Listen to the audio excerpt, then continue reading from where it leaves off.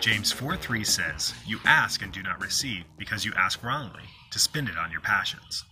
There are so many verses in the Bible that say that all we need to do is ask and God will give it to us.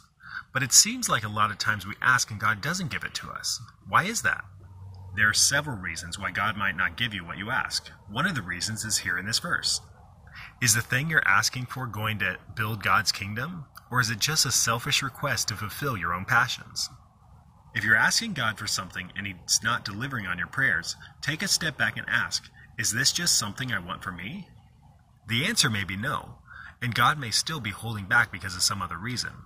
But it's a good idea to stop and think about this verse. Is what you're praying for only something you want to spend on your passions? Or is it something you need to build God's kingdom? So let's pray together. Dear Father, I pray that you would help us to want godly things and not just things to fulfill our own passions. I pray this in Jesus Christ's name. Amen.